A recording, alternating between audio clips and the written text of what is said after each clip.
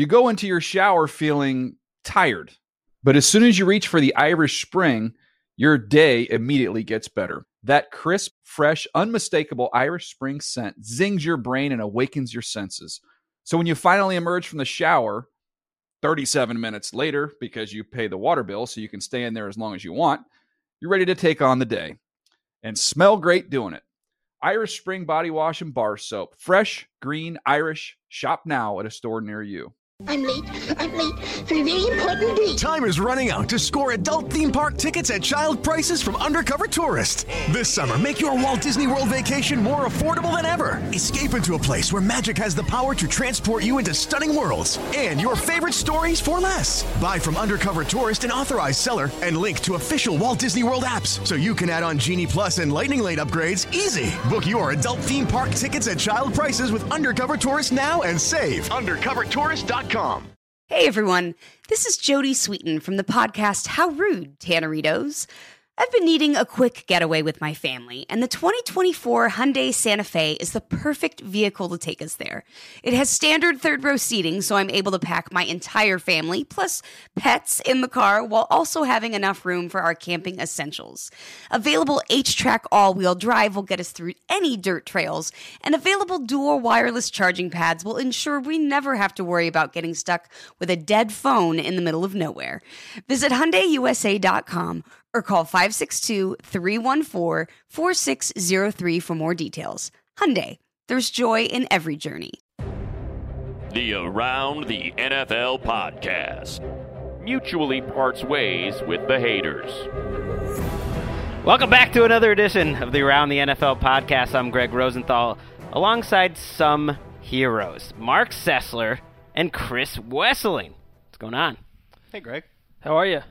I'm doing well. I think you just cranked up my headset. I did. There, Mark. By mistake. I'm sitting in, this is odd, I'm sitting in Dan's chair, which I don't think I've done the entire time in this new Death Star-like setup. We are definitely missing our good friend and our talented, handsome host, Dan Hansis, who is out today.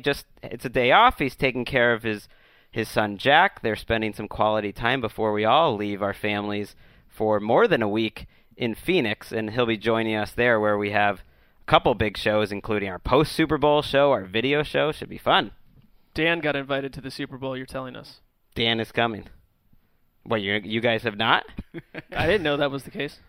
So you're saying Dan, you don't want Dan to be invited? No, I'm very happy to know, but I just had never, I didn't know that. Did you? That Dan was going? Yeah. I figured all of us were going, but I never got confirmation on that. Connor Orr also going. Well, he should. We're going to talk to Connor Orr a little bit later in this show. He's at the Senior Bowl this week in Mobile. We're going to play a little game of Who Do You Trust? It's been a while since we played that. We'll do a little Super Bowl analysis, and we'll also talk about some news. I don't know if you guys have any little chit-chat. In the beginning of the show, we usually have some chit-chat, some interpersonal stuff we usually start with. We got hammered for a little bit too much chit-chat in the last show, but I thought that was delightful to get our grievances out of the way. There was some heat in the group. We got hammered for it? Here and there. Wait, you were mentioning someone was upset about it, Greg. Yeah, we got some, Handsome Hank didn't like it, thought we took too long to get to the show. There were some listeners, but I would say there's many more listeners who seem more interested in our interpersonal grievances and insecurities than any football talk. Oh, come on.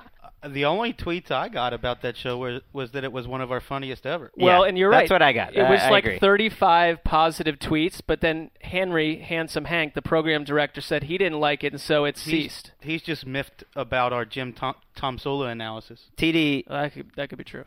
TD Behind the Glass, our producer, of course. Also, Zach Goldman's going to be stepping into this show kind of like Drew Bledsoe in the 2001 AFC Championship game is going to steer this thing home. TD, what do you feel about the ratio of conversation between us to football in general?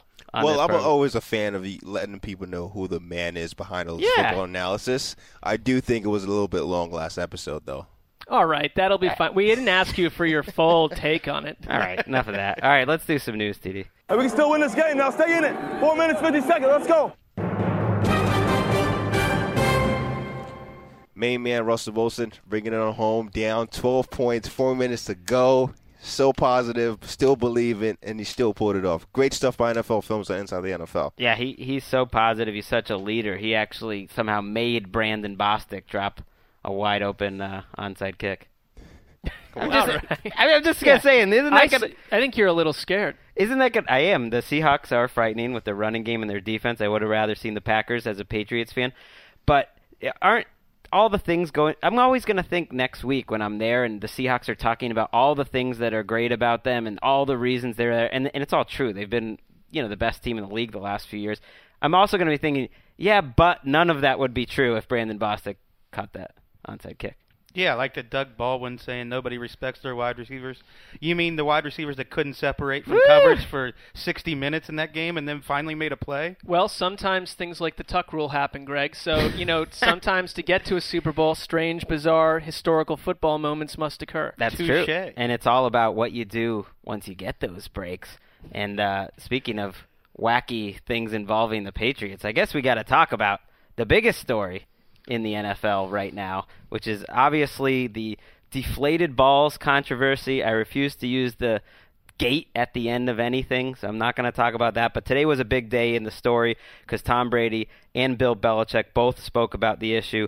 Brady says, I did not alter the ball in any way, and essentially pleaded ignorance. Bill Belichick had an 8.5-minute statement that I think was probably stronger than what Tom Brady said, really went through how he has nothing to do with the ball preparation. I'll start with you, Mark Sessler, since you wrote the Belichick piece. Are you buying what the Patriots are selling? First of all, let's call it what NFL.com editor David Ely calls it, which is Balgazi. I don't like that either. I like Balgazi. What does that mean? It just means a fiasco involving the football, I think. I don't know. I didn't even realize the Belichick news conference was happening until about 4 minutes after I got a cup of coffee. I'm sitting down and bang, this thing explodes. And like Belichick, outside of his Friday pressers when he'll wax poetic about something that happened in like 1971, he unleashed like a 7-minute statement. Yeah. And I thought that he did a good job unpacking everything he could have said about his take on what happened. And it was pretty complete. I struggled with some of it. I mean, I just don't know where I stand with this thing. It's like I know that it's like it's not a big deal. Wouldn't have changed a second of that Colts game. They hammered the Colts. It has nothing to do with the game itself. But I don't know. The NFL's investigating it, and we'll have to see what they do. I'm not sure I buy things when Belichick says he's never touched a game ball in 40 years as a head coach. I wish you weren't a liar. Stuff just stands out to me, but You're saying you don't know where you stand. I don't know where I stand. Off the mic, you seem like you felt a little more strongly. What I don't about it. like, it's not that I know what's happening in this case. Who am I to? I'm not investigating it. Mm-hmm. What I don't like in general is, and this is not exclusive to this. This is widespread over a decade. It's just sometimes what I feel is hubris coming from Belichick and the Patriots, that it's like, and some of their fans, that it's just laugh it off, we'll roll right past this, and it's like, okay, you probably will, but sometimes it's not the easiest team to root for on that front. Well, no, they play the villain role. I mean, they always have, even if the Spygate controversy, of course, and then now this, and there's been other things. They've always been the villain because of Belichick, essentially. But I love Belichick, though. I mean, I respect Belichick. It's not it's different than me also saying that I think it's a huge deal. I just think their response to it at times gets under my skin. Well, let's go to Wes. I know Wes disagrees. I can see it in his face. He's burning red. He can't stand any of it. I don't care for this story at all. I mean, we're asked to care about the integrity of the game 2 weeks after the best catch in the postseason was ruled a non-catch because nobody knows what a catch is in the NFL. So forgive me if I don't really care about the integrity of the game. When you're still throwing a pigskin, a prolate spheroid, whether it's 12.5 or 10.5 PSI, I don't think has that much of an outcome on the game. And their Super Bowl opponent has the most PED suspensions since 2010. So if we're talking about the integrity of the game, I mean, I guess there's a lot of things that you can get into with integrity of the game. I mean, the Cowboys and the Reds. But it has nothing to do with the Seahawks, though. Right. But the Cowboys and the Redskins get fined and they lose draft picks for taking advantage of the salary cap system for a while. And, the Browns are being investigated right now. No one's comparing the Browns thing to this, and that just seemed like it was a meddlesome owner, perhaps, or someone on the franchise, doing something that isn't allowed. Mike Pettin talked about it today. No one's paying any attention to that. But because it's the Super Bowl team and because there's just some sort of appeal to it, this story has crossed over into it's leading the nightly news, and like CNN is talking about, and it's in the Belichick's past. It's not right. Belichick didn't happen in a complete vacuum here. It's because, wait a minute, to the average fan, oh wait, this is Belichick again. Well, I think that's a big part of it, and I guess the way I look at that is soccer and football both started with a pig's bladder. Since like where this is going. Well, since the middle half of the 19th century, the evolution of soccer has been to make it every generation an easier ball to kick. The evolution of football has been to make it every generation an easier ball to throw. So at this point in time, we're supposed to have the easiest ball to throw possible. So it doesn't bother me that Tom Brady wants the easiest possible ball to throw. It just doesn't bother me. I mean, I can see why it bothers other people, but yeah, and that's totally fair. But I mean, I guess the reason that the NFL is investigating it, that there's a boundary for how much it can be inflated, and it was drastically below it.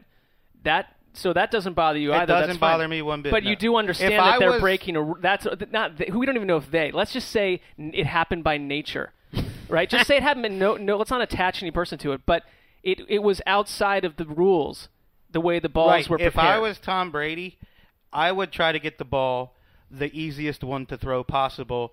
And whatever the equipment team does that I don't know about, that's fine with me. And I think Andy Dalton likes a warm ball. Some quarterbacks like protruding laces. And Aaron Rodgers likes it pumped up as much as possible. Everybody has their preferences. And if I can wash my hands of it and just get the easiest ball to throw possible, that's what I'd do as a quarterback. And Tom Brady, actually, right now we have our old producer, the gold standard, Zach, behind the mic. I just have to say welcome. And since Chris brought up this soccer issue, I just thought you could chime in with your expertise. Thank you so much. Well, no, I think Chris hit the nail on the head right there. That was fantastic. Thank you. I'm enjoying this. Don't let me dilute the conversation, gents. Keep going. Well, one of the things that stuck out to me with the Brady press conference was just that how uncomfortable he was. That was one of the things I took from it. The fact that he said the NFL had not contacted him on Thursday was surprising to me, and to me it indicated that this issue isn't going to be wrapped up anytime soon, in case you thought it was. I didn't particularly think it was, but it's going to be an issue I think that's obviously talked about a ton all Super Bowl week, and I don't know if we're going to get a lot of clarity from the league. I think we'll hear something from the league this week, but that stuck out to me, and the fact that he looked a little rattled. I don't feel like he looked rattled. I mean, considering how he normally looks extremely composed. You thought he cried at one time. I'm not saying that he cried tears, but when you're about to cry, yeah, and his eyes got red, and his face started to get flushed, and his voice cracked a little, which we've seen with Brady before. That happened a couple times. I don't know why. Maybe he's just nerve 10 times more press in there. Well, too. because they're. I'll tell you why. Because it's Deflategate Ghazi. Deflategate Ghazi. This is a real thing, gentlemen. Wow, a sneak attack. We got Hansis on the line. I've listened to you guys the last 10 minutes talk about this, and I'm specifically Greg and Wes. I haven't said anything yet. I have been waiting to chime in. This is a real thing right now that we're dealing with, and it's an enormous distraction, and there could be some very real consequences. And I think the Patriots really kicked the hornet's nest here, and it could lead to the Patriots losing this game. This is a real thing that can't be ignored. Well, I think it's a huge issue when they've got 100. Even Tom Brady went out of his way to say this is very serious. Is a very serious issue, and the way that they're addressing it indicates it's serious. The people in the room and how much he was rattled indicates it's serious. I look at it the other way, though, as a Patriots fan who's not getting too caught up in the particulars of it, just because it doesn't get me fired up too much one way or another. That's just... I don't know, Greg. You like to say, when you're downstairs, you were in a certain way. Like, you are not making a big deal of it downstairs. This is why, Greg. This is why you feel that way. And I totally understand it, and I'm putting myself in your shoes as a Patriots fan and all Patriots fans. You want this to go away. No. You don't want this chasing your team all week. You don't want it to be hanging over the legacy of the team. I don't care about the legacy. It's going to hang over them next week. My immediate reaction, and it was to Dave Damashek yesterday when we were sitting around, and I said it Monday to my friends who, most of the Patriots fans are freaking out. They don't want this. They hate this. Was that I think they'll react well to it. If you're going to take anything from thinking it might affect the game or not. I just think back to how they came out after Spygate and played the best 6 weeks of football they've ever played in their entire lives. And not that you need extra motivation for the Super Bowl, but as a guy that's been a fan of this team for a long time, it wouldn't surprise me if they come out and they play great after all this. That's more how I would expect it. I mean, they're playing, I don't remember, I'm sure there were a lot of tomato cans when they started destroying everyone. This is a totally different situation. Right. I mean, I have worries that they, even on their best day, if the Seahawks play their best, maybe the Seahawks are just a better team. But I think the way that this team has responded to issues in the past, I think just from a football fan and a Patriots fan perspective, I was thinking I kind of like this. I didn't like the fact that they're now favored in some places in the game. A lot of people I think are going to be taking the Patriots in this game, so I do kind of like the fact that they've got this little extra. I don't quite know how you like it. What is TD behind the glass? By the way, it is Zach, the gold standard, behind the glass right now. Hey, Dan. Hey, what's up, Goldstein? What is going on? TD sets this whole thing up with me. He doesn't tell me he's not going to be there. Doesn't provide any pop. He's supposed to be like my wrestling manager there. This is classic TD. You just got Paul Heyman, man. Well, Paul Heyman. What are your other hot takes since we have you on? Did you watch the Brady and Belichick pressers? Yeah, I watched all of it. I've been tracking this because this is a major story, and I don't know. I think, and I got the same feeling watching Brady that he was. It seemed like he was on the verge of getting emotional, which to me reminded me of Johnny Lawrence and Karate Kid being told by the evil sensei what to do, and then he kind of realizes it and he realizes he's done wrong, and now he's caught in the middle of something that's bigger than him. I think Tommy's tied into this, and I think it's going to hurt him if the story gets any bigger. And I really do. I know you say you don't think this is something that's going to be taken care of quickly. I wonder. I don't know, because again, this is now. Poor Roger Goodell. It has just been a bad year for him. I don't think we have to say poor Roger Goodell. Yeah, right. Roger. Even though he's our boss's boss. I mean, I'm not crying any tears. All right, here we go. Roger Goodell. It's been a bad year for him, and I don't know. He's going to be buried by this as well. He has a press conference every year before the Super Bowl, and you know how that's going to turn out. Media day, and then this is going to be this story the longer that it gets dragged out without any resolution. I guess I'm the only one who thinks it's just an incredibly silly story, and that the best tweet of the day was from Jimmy Kimmel, who just noted that 50 college-educated adults are asking a grown man if he took air out of a ball. Well, I think you can believe that it's a story worth attention, which I do, and still feel like that is totally true. There is an element of comedy and farce to it all. It's a topic that's taken very, very seriously by a lot of people, and I understand why. Balls. Right, and it's about deflated balls, and it's about a very minor or relatively arcane rules that no one ever knew about, but it's a big national story, and it did feel like at times right afterwards, they go to CNN, they're talking to Rick Santorum on one news channel for his comments on the balls, and at one point a questioner asked, what about all the kids that see you as a hero, Tom Brady? And there is an element to it that feels like it's an Onion Sports article. Am I wrong? I mean, it feels surreal. I think at its heart, it's a silly matter in terms of what it meant to that game, but I do think that all of us, everyone on the NFL team, the New England Patriots, other people in the media underestimated this story's ability to take off the way it has. Yeah. And maybe we shouldn't have been surprised because it was the week heading into the Super Bowl, and it had this weird kind of quirky angle to it, and it had all this Patriots or cheaters backstory to it. So, it's kind of annoying because it is going to be a major storyline throughout up until Sunday's game. The major storyline. There's no way to hide from it anymore. This is just a major story. It was crazy as it is. This is why Greg attached me to the Patriots, I'm learning today. Greg actually organized this controversy 2 weeks ago. It's an outrage. I do. I like it because Mark is fired up about this issue. Wes clearly doesn't care at all. So I'm glad that I'm going to release the hounds. He's going to get to the bottom of this. By the end of this, the world's going to know Mark Sessler as the Woodward and the Bernstein of Deflategate. Here's what I told... Go ahead, Dan. I was hoping that Sessler was going to be spitting fire about this. I know. I thought you were. He was downstairs. No, I said the thing that bothers me the most. I'm not sitting here thinking that ball changed the way that the Colts game went out. What bothers me and what's bothered me for some time is the hubris of the Patriots organization, which I sense at various times. And it's like your reaction can be, and I actually like Belichick, but there's times where it's like, oh, he's so smart. But there's other times, wait, he's just kind of a jerk to people, bottom line.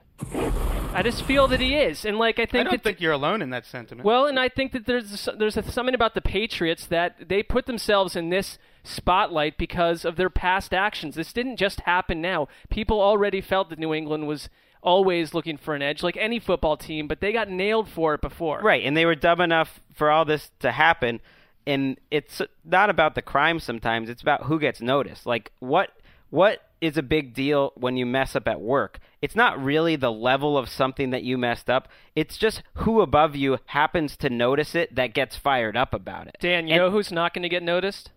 Who? The ball boy found along the Mass Turnpike. Oh yeah, he's Sally on the Mass Pike. Will never be seen again. But by the way, and I know you guys got to move on, and I'm going to jump off. But I'm just curious. The other thing is the mechanics of how the balls got deflated. It just, to me, it was if they actually switched balls out and they actually snuck away with them and deflated them 2 pounds and then replaced them, it's what the hell is Bill Belichick doing and thinking? To me, that's the biggest thing. That this guy, it seems like that's how he's going to be remembered, as this Bud Kilmer will do anything to win guy, when he necessarily didn't have to be that guy, who's smarter than everyone in the first place. Well, Belichick came out so strong with his statement, and other coaches that have come out. I do put more stock into what Belichick said today. That to me, it does seem like it's probably a quarterback and the equipment managers working together on the balls in general. And every head coach that's talked about it was pretty incredulous that any coach could be involved in that process. And every quarterback says the same thing, and they said, we're intimately involved in it. So to me, it does seem like in the end it's going to fall more on Brady, and that's going to be the conversation more than it won't fall on Brady. It's going to fall on some person we've never heard of. Who did Spygate fall on? Some videographer that essentially now is working at a CVS in central Oklahoma. Well, Belichick did pay the biggest fine in NFL history. Guys. I'm going to hang up and listen. All right, see you, Dan.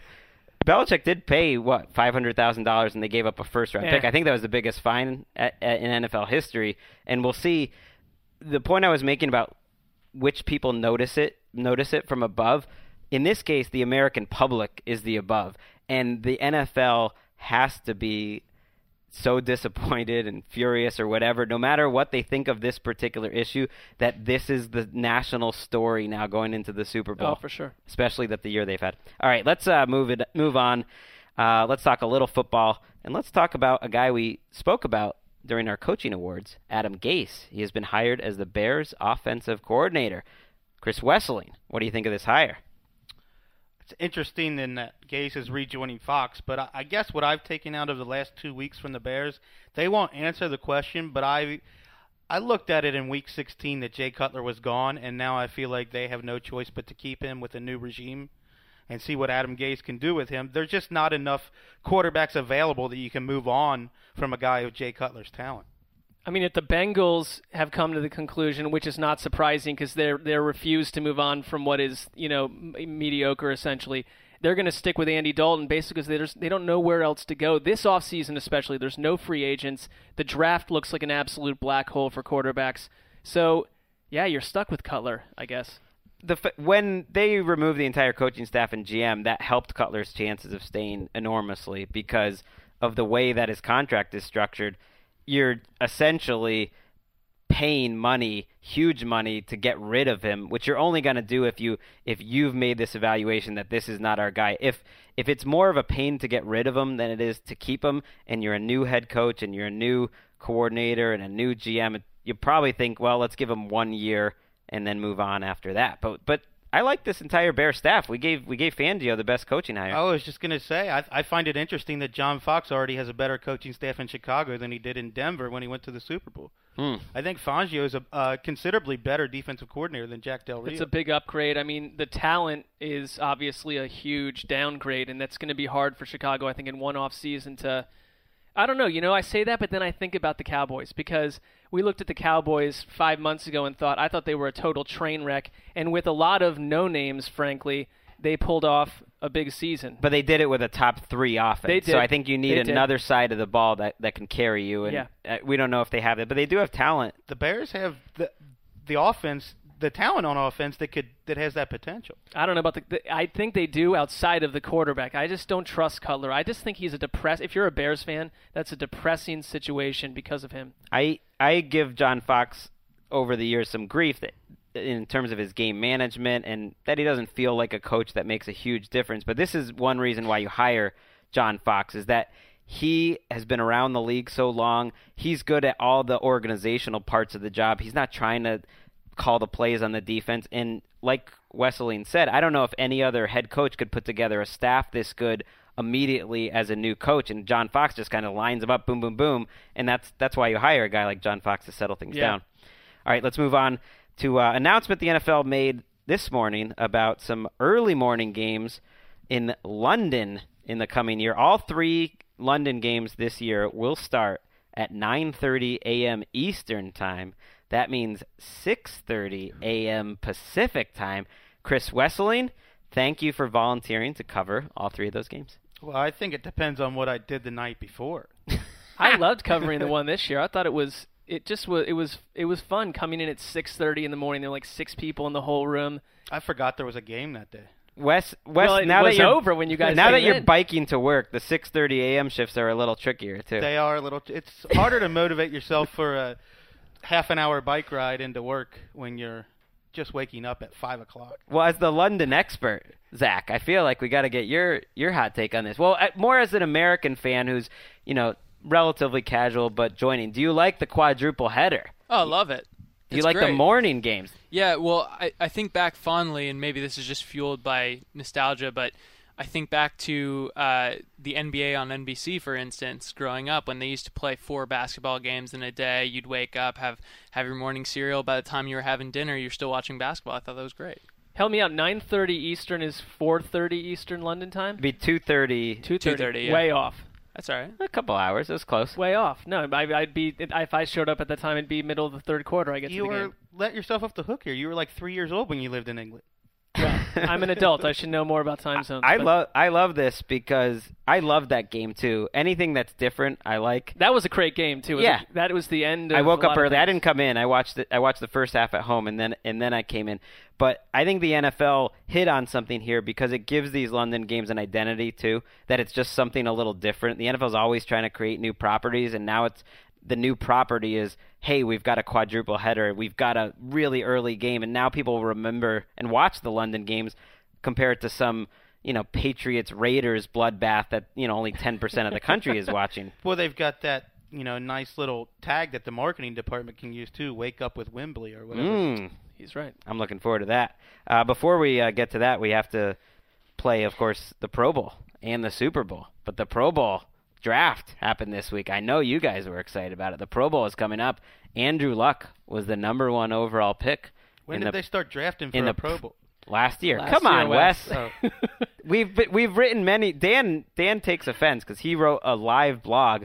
One of the best things ever written on the Around the League page. Really? Yes. It was very entertaining. Last year, and you could find it. This was last year's draft. This year he just had some takeaways. But I suggest all of our listeners go check it out. Well, his takeaways were so, precise and cutting last year, and they were hilarious that, let's be honest, Dan was asked to tone it down a little this year because we're trying to promote this event as some sort of heat-seeking football game. Well, I would take Andrew Luck with the number 1 overall pick, so I do think that was a smart choice. Oh, yeah.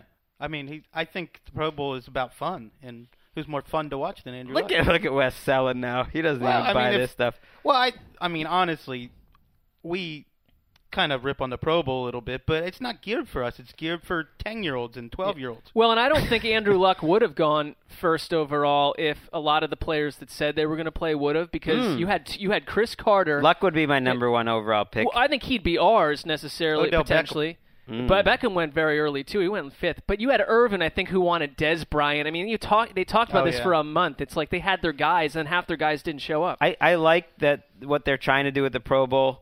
And people do watch the Pro Bowl. I mean, more people watch the Pro Bowl than baseball postseason games, Well, and certainly any that All-Star says a game. lot about and I baseball. wasn't making Or, fun I of mean- it. I remember when I was 10 or 12 and I was excited to watch it, Yeah. and I think Same here. 10 or 12-year-olds now are excited to watch it. Yeah. But I mean, for people like us who follow real football all year, it's not like high on our radar. The one thing they need to change, though, is calling the team by the name of the captain, Carter and Irvin, Chris Carter and Michael Irvin. Because when you hit the score button on NFL.com or ESPN.com, suddenly an image comes up that's Irvin versus Carter as like this. That's this week's scoreboard, and that's, I don't know. There's something wrong with that. What would you like?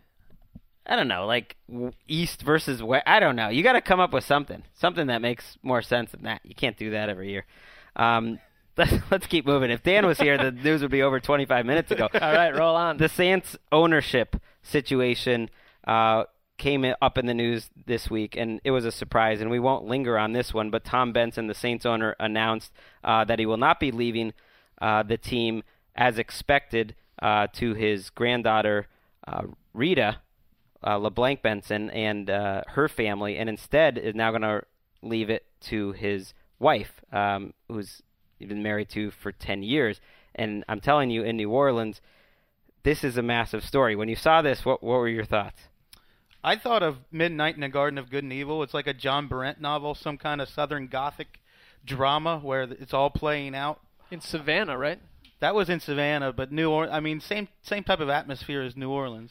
It is great stuff to read. Even though you wouldn't want to be part of that family right now, it sounds like a 10-part miniseries on HBO or Showtime. Like the drama of it all, we're not going to get into all the details here, but if you go to NOLA.com or some of the other local papers, it is really... There's some wacky side details. Well, and it's a fascinating story. I mean, if you're into family and power and owning teams, and you almost couldn't write it. And I don't know. Deflategate is really interesting. I get it for most people. Far more but isn't this this isn't going to get nearly the attention, and it shouldn't. I understand why it's not a national story, but isn't this like a more compelling, like novel-worthy type of story? Yeah, I mean, especially if we could give the listeners details as to what it was about. All right. Lastly, we'll wrap up with the Browns. John DeFilippo hired this week, offensive coordinator. He mentioned in his opening press conference that the starting quarterback for the Browns next year might not be in the building yet. Do you like this hire, Mr. Sessler?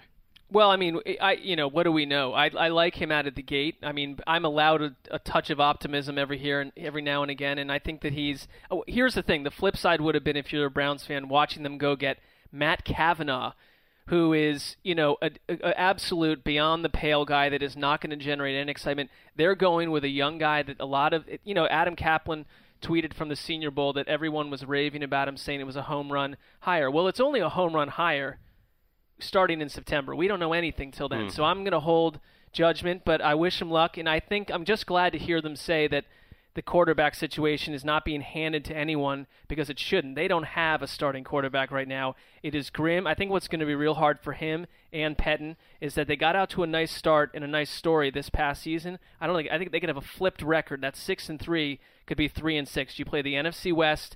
A lot of the schedule's tougher, and you just don't have – Kyle Shanahan is not an easy guy to make up for, and a lot of things went right for Cleveland. That's not going to happen 2 years in a row necessarily. Have you been able to develop a sense of whether DeFilippo or Greg Olson deserved more of the credit for developing Derek Carr? I mean, Olson really, really gushed on both him and Greg Knapp, the former coordinator, just said he's such a hard worker. And Pettin said that when there was that rift between the Jets defense and offense, we read about that in Collision Low Crossers, that he said he was the only offensive coach, DeFilippo, that's light would be on when the defense huddled and went home. That everyone else. So I liked him in his press conference. Yeah, he's articulate. He's a hard worker. They said he pushed Carr very hard, and he pushes his quarterbacks and keeps them accountable. That I think that Shanahan probably did the same thing. But what I'm hearing from various coaches and that are in the stories out there seem good. But this is the time of year where every assistant hire looks like absolute spun gold. So let's wait and see. He also said he was going to talk to Brian Hoyer this week, which I found interesting. I know he's under contract, but I do get the feeling there's more of a chance of Hoyer being back there than we probably would have thought in the middle of December. And maybe from Hoyer's angle, too, where you realize you're not going to be a starter for another team. Okay, so that's the news. Got a good talk about Patriotgate. Or whatever we're calling it now. I'm glad Dan called in there. That was fun. But let's move on to something even more fun, talking a little football and breaking out a game that we like to call Who Do You Trust? All right, so the game's pretty obvious. Does it really need any explanation? No, it's self-explanatory. What was the thing last show that really didn't need explanation? Dan telling people about... I forget. This is great podcast stuff. I'm glad I brought it up. All right, who do you trust? Gold standard. You know what to trim out of this show. Absolutely. This won't be in. So if it's in, I've made a mistake. You try to make us look good. TD, I feel like sometimes he tries to make us look like the ogres and idiots that we truly are. No, get out of here. You guys are sweethearts. All right. Play the game. Who do you trust? Dan Quinn or Josh McDaniels cooking up a championship-winning game plan? I trust Dan Quinn because of what he did to the Broncos last year. He unfurled a masterpiece. And I remember writing an article on this with an interview with Hall of Famer Mike Haynes outlining exactly what the Seahawks did. And Josh McDaniels, I think you never know how much of it is him or how much of it is Belichick. I didn't like watching Indianapolis let the Patriots do their eligible play and just roll right into the end zone with it. Like they saw that happen before and didn't find a way to log it, figure out how to stop and be ready for it. That was bad coaching in my book. The Seahawks are not that team, and they have much more talent on a defense that's going to give you an A-plus secondary if everyone's healthy. And they're healthy. We've seen down the stretch they're the best defense in football. And, yeah, I think with West, too, when you give him 2 weeks to prepare, everyone says that about Belichick. But Quinn all last year during the Super Bowl said, I am going to find a way to get to Peyton Manning, rattle him early. They laid it right on the table. They said, this is what we're going to do, and they did it. The quarterback must go down and must go down hard. Right, and the weaknesses of Brady and Manning aren't so different. Brady is not doing well throwing the ball down the field. Brady can get rattled. Especially a fully inflated one, Greg. Let's be honest. That's going to cause tremendous problem for Brady. Imagine how well he'll do, how poorly he'll do with that. And McDaniels, I think, deserves a little more credit probably than people give him, just because their offenses have been much better when he's been the coordinator, and they get a lot of credit for changing up what they do week to week, and I do think that's more McDaniels than anyone else. But he also can get almost inside his own head a little bit sometimes, and he'll try to cook up something almost trying to be too smart, and they'll get away from just shocking. I think he's an upgrade over Gase. I think he's going to give Seattle more trouble than Gase did. I guess my point here is that everyone assumes the coaching advantage is to New England and Bill Belichick, but Seattle's got great coaching with Pete Carroll and Dan Quinn. For coaching defense, they're better coaches, at least by their track record over the last 5 years, certainly, than Bill Belichick. All right, who do you trust?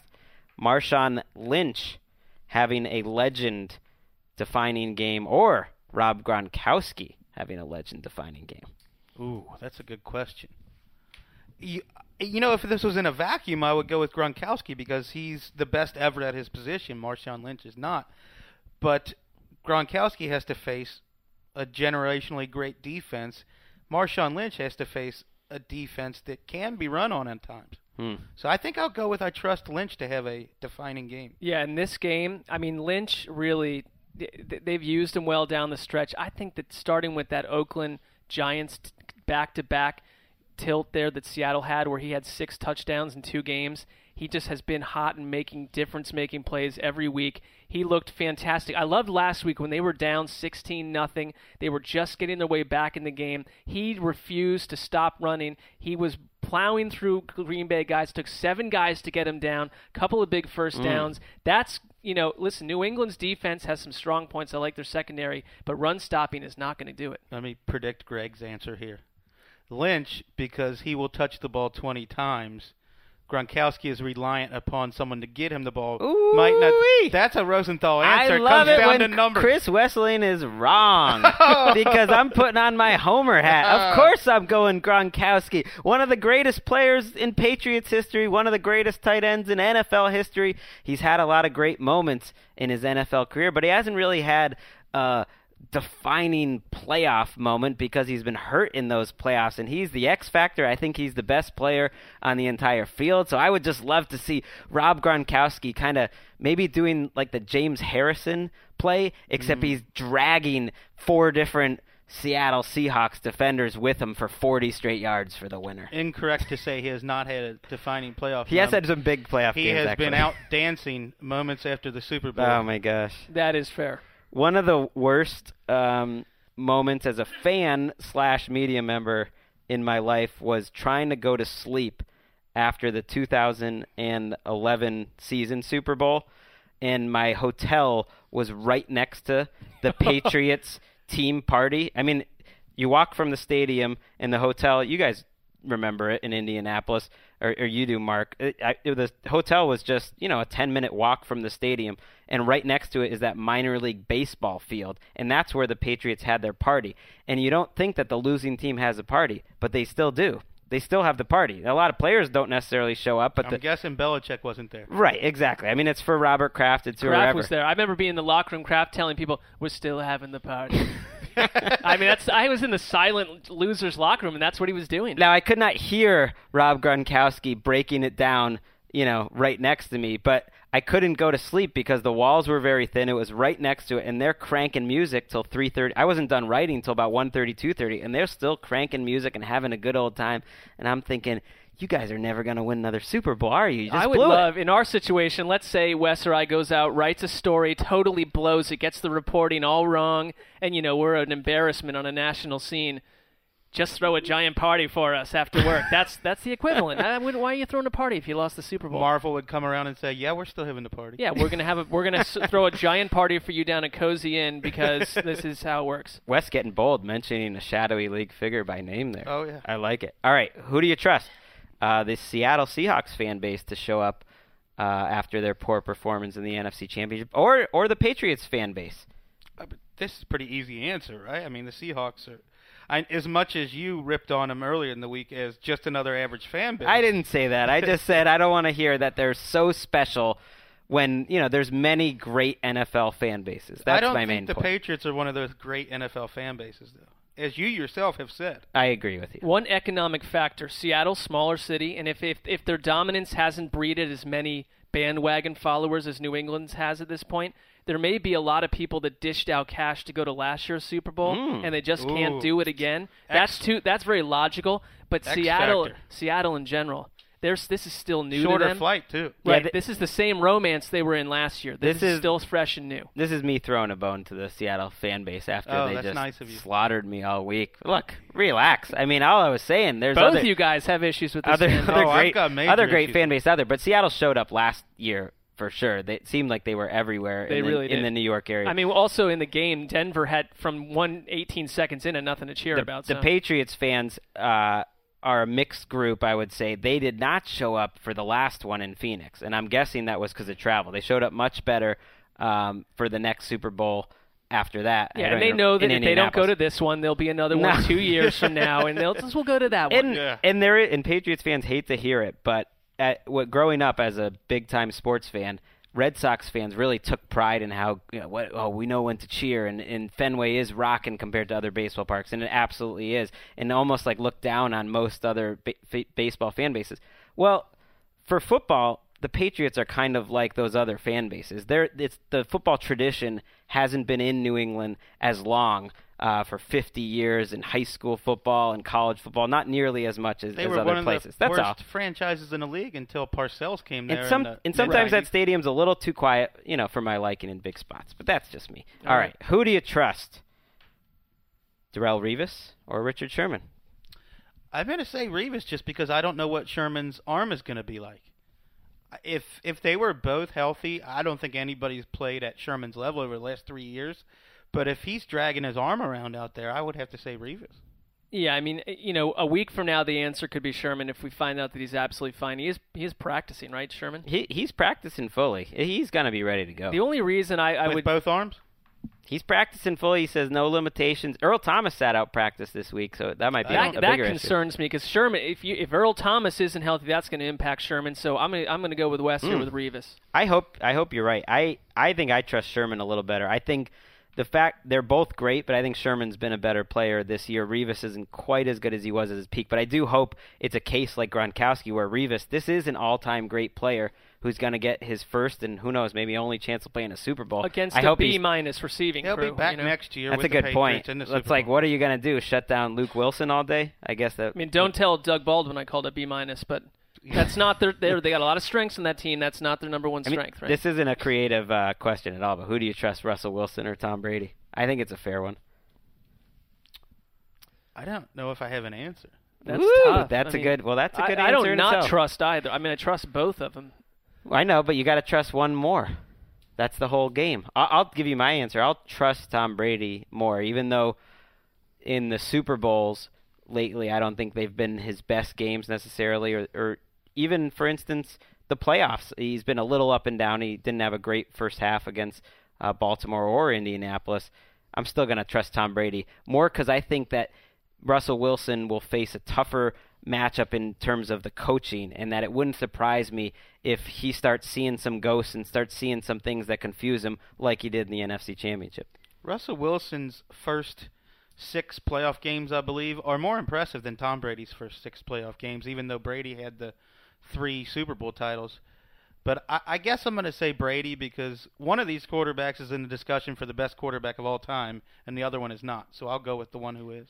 I mean, I think if we're talking about this game, we're talking about who do you trust to win. Just this game, yeah. And who to win. Not I trust Brady's going to have a nice game, but they're going to lose. It's who's going to win. And I think that Russell Wilson, like last year, we know where you're leaning. Well, I think he has more around him. I think they have the better defense, and they've got a running game. I don't think Russell Wilson's going to have to do as much. I'm not going to have to trust him to do as much as Brady will in this game. So I'm going Russell Wilson. It's interesting because I think Brady has made an art out of the 1-minute drill. I think he's the best 1-minute drill and quarterback ever.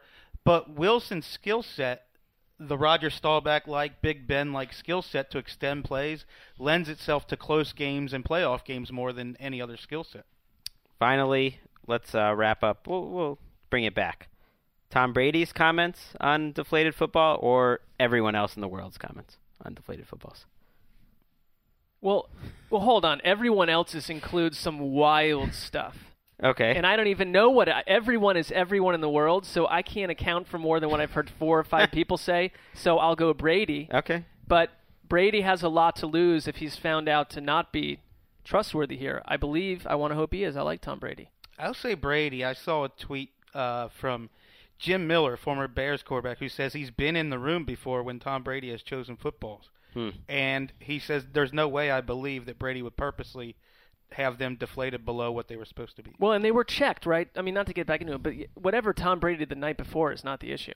Right, they checked before the game. That's not the issue. Something happened. I think there is plausible deniability. I think it's plausible that the equipment people just know how Brady likes the footballs, and maybe they're acting on their own. And Greg went Brady versus the Earth, and the Earth has a lot of nonsense going on, so I'm not going with that. A lot of conspiracy theories on Earth. Right. Let's wrap up with a thought and a conversation with a man who's usually in a haunted house, but this week he's in a haunted city, and that is Mobile, Alabama, and that's where the Senior Bowl is happening. Connor, is it true that other things are happening in the NFL world other than discussions about deflations of football?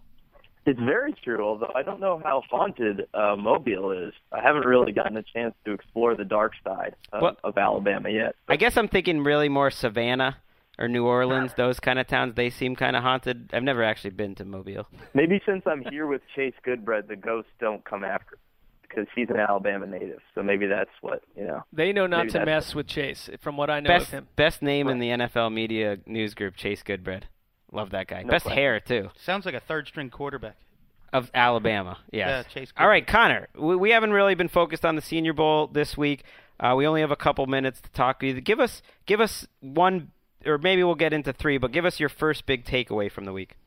Well, I think, and it's kind of what I wrote today, is I think that all these general managers, especially the ones that have the top 10 picks, are scared to death to draft one of these 2 quarterbacks. And neither of them were here working out, and it didn't make it better that, Hundley from UCLA might be your next best option. He wasn't here, and then you're left with kind of the Bryce Pettys of the world, the Blake Sims, and, they didn't blow anybody away down here. So I think it's just a really scary time if you're a first-time GM or you're a GM on the way out that's looking for a quarterback right now. All right, well, by the way, just to give you an update, Greg had to step away. A Shadow League figure just pulled him out of the room. Not sure what that's about. There's some wild gesticulation going on. There is. Well, question for you, Connor. You know, you're down there, you're seeing a lot of, general managers, scouts, coaches. Come on, give us what's a whisper? Give us something juicy that's going on that you're hearing at the bars out at night. Good question. I would say probably, the juiciest thing, again, is that, it all centers right now. I mean, all the conversation really is focused around James. And the funniest thing is, if you listen to scouts or coaches that are even preparing to dig into this, I mean, a lot of them are feeling like it's not a one-man job. I mean, you can't just have one scout, two scouts in this. This is going to take an entire department of an organization to figure this guy out. I mean, that's how worried everybody is about something coming out after the draft, something coming out, in the months after the draft, something happening after you pick them. So I think that's what a lot of the big focus is right now. And it's really interesting. I mean, plus you have the Saints kind of, just hearing a lot of interesting things about them just restructuring their organization on the fly in sort of a crazy way. But let's not just leave that one on the board. You're not talking about ownership there. You're talking about what, the front office and the coaches? Well, everything. I mean, yeah. I mean, we got word kind of down here about what was going on with the Bensons. But, I mean, the first day here, Mickey Loomis fires the head of college scouting, and the guy's sitting in the stands watching a game. And, wow. If you talk to anybody, this is not the best time to sort of switch directions in your college scouting department, because a lot of your legwork's already done, and then all you really have is the combine left after this. And now all of a sudden they're going to plug in a new guy and, talk to just a few people around the situation. And, I mean, they're just like, this is crazy. I mean, what's going to happen? And so, well, you're saying Jeff Ireland's not going to bring an era of calm optimism and competence to the Saints? I mean, even if he was John Schneider at this point, it's just a different way of doing things. It's a totally different perspective. And, it's like hiring a new professor halfway through the course and being like, you know what, we don't need to do this stuff. We're going to do it my way now. And so I think it's going to be really interesting, fascinating to see what direction they're going to go in the draft, because that's such a crazy kind of, 180 from the direction that they were going in before. All right, Connor Orr from Mobile, Senior Bowl. Actually, let's put you on the spot really quick before I say goodbye to you. Give us one name that you've seen from the colleges. You're going to put on your little Draftnik hat. It's a dorky-looking hat. And you're going to give us one name that you've seen in Mobile that's going to be a name to watch. One day is going to rise up some draft boards and then have a nice little NFL career. And we'll put it all on you, Connor Orr. All right. I got two for you, and they're both small school guys. Can you not listen to the questions? I said one, Connor. All right. No, go two. All right. Two of the first guy, Jaquiski Tart. Woo. Safety out of Samford. Fantastic. He's like 6'2". I think one of our college football 24/7 guys wrote an article about how some of the scouts were saying that he really had SEC potential, just totally got overlooked in school. And then another guy, Lyndon Trail from Norfolk State, was a Florida guy. Are these real people? Are these real names? What was the first guy, Jaquiski? What's that? What was the first guy's name again? Jaquiski. I like that. Jaquiski Tart with two T's, and then Lyndon Trail. And then if you can't find him online, don't worry about it. That just means that I haven't really been at Mobile. I just made the whole thing up. But, all right, that's it. I was hoping you were going to go with Shaquille Olajuwon Mason, which is one of my favorite names I've heard in a long time. And Mike Mayock has been talking him up this week. I mean, that is a name, Shaquille Olajuwon Mason. Mike Mayock might like him, but Gil Brandt is a big Tart fan. So he's all about Tart. The first player from Samford ever invited to the Senior Bowl. Even more than in Cortland Finnegan went to Samford. So there you go. Well, we're all about Tart, too. We're all about Connor Orr. Thanks for calling in, buddy. See ya. No problem. See you in Phoenix. Yeah, see you in Phoenix. Connor Orr will be there. We'll be there. And I guess that's it.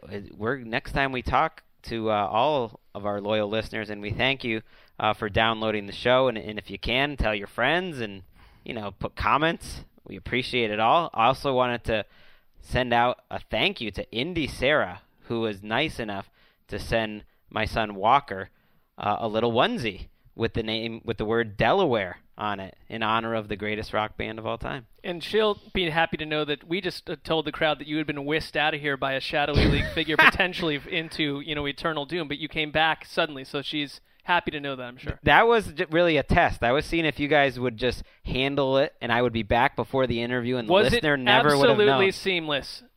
I'd like to think it was, yeah.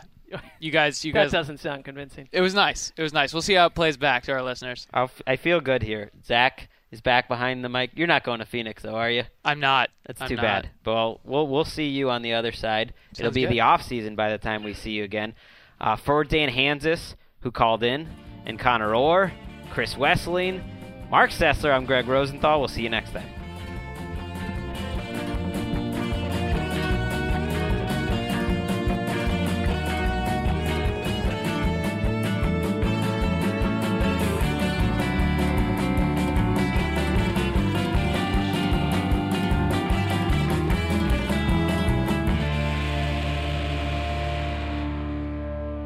You go into your shower feeling tired, but as soon as you reach for the Irish Spring, your day immediately gets better. That crisp, fresh, unmistakable Irish Spring scent zings your brain and awakens your senses. So when you finally emerge from the shower, 37 minutes later, because you pay the water bill so you can stay in there as long as you want, you're ready to take on the day. And smell great doing it. Irish Spring Body Wash and Bar Soap. Fresh, green, Irish. Shop now at a store near you. I'm late for a very important date. Time is running out to score adult theme park tickets at child prices from Undercover Tourist. This summer, make your Walt Disney World vacation more affordable than ever. Escape into a place where magic has the power to transport you into stunning worlds and your favorite stories for less. Buy from Undercover Tourist, an authorized seller, and link to official Walt Disney World apps so you can add on Genie Plus and Lightning Lane upgrades easy. Book your adult theme park tickets at child prices with Undercover Tourist now and save. UndercoverTourist.com. At JCPenney, fashion counts for everybody and everybody. The weather is getting warmer and it's time to swap my winter layers for fun, vibrant, and cool clothing. With so many fun things happening this spring, like Mother's Day and the Wind Down Tour, it's hard to find great looking clothes that fit you just right. That's why I love JCPenney. JCPenney has so many stylish and comfortable options for so many different body types. I've been blown away by their selection, and everything hugs my body in all the right spots. Refresh your wardrobe this spring with style that gets you. Something to wear that fits your favorite moments of the season at prices that feel just as good. Discover brands that get you and put style and comfort first, like Worthington and Liz Claiborne for her, each in women's petite and plus sizes. Here, spring comes in all shapes, sizes, and colors. JCPenney, make everybody count.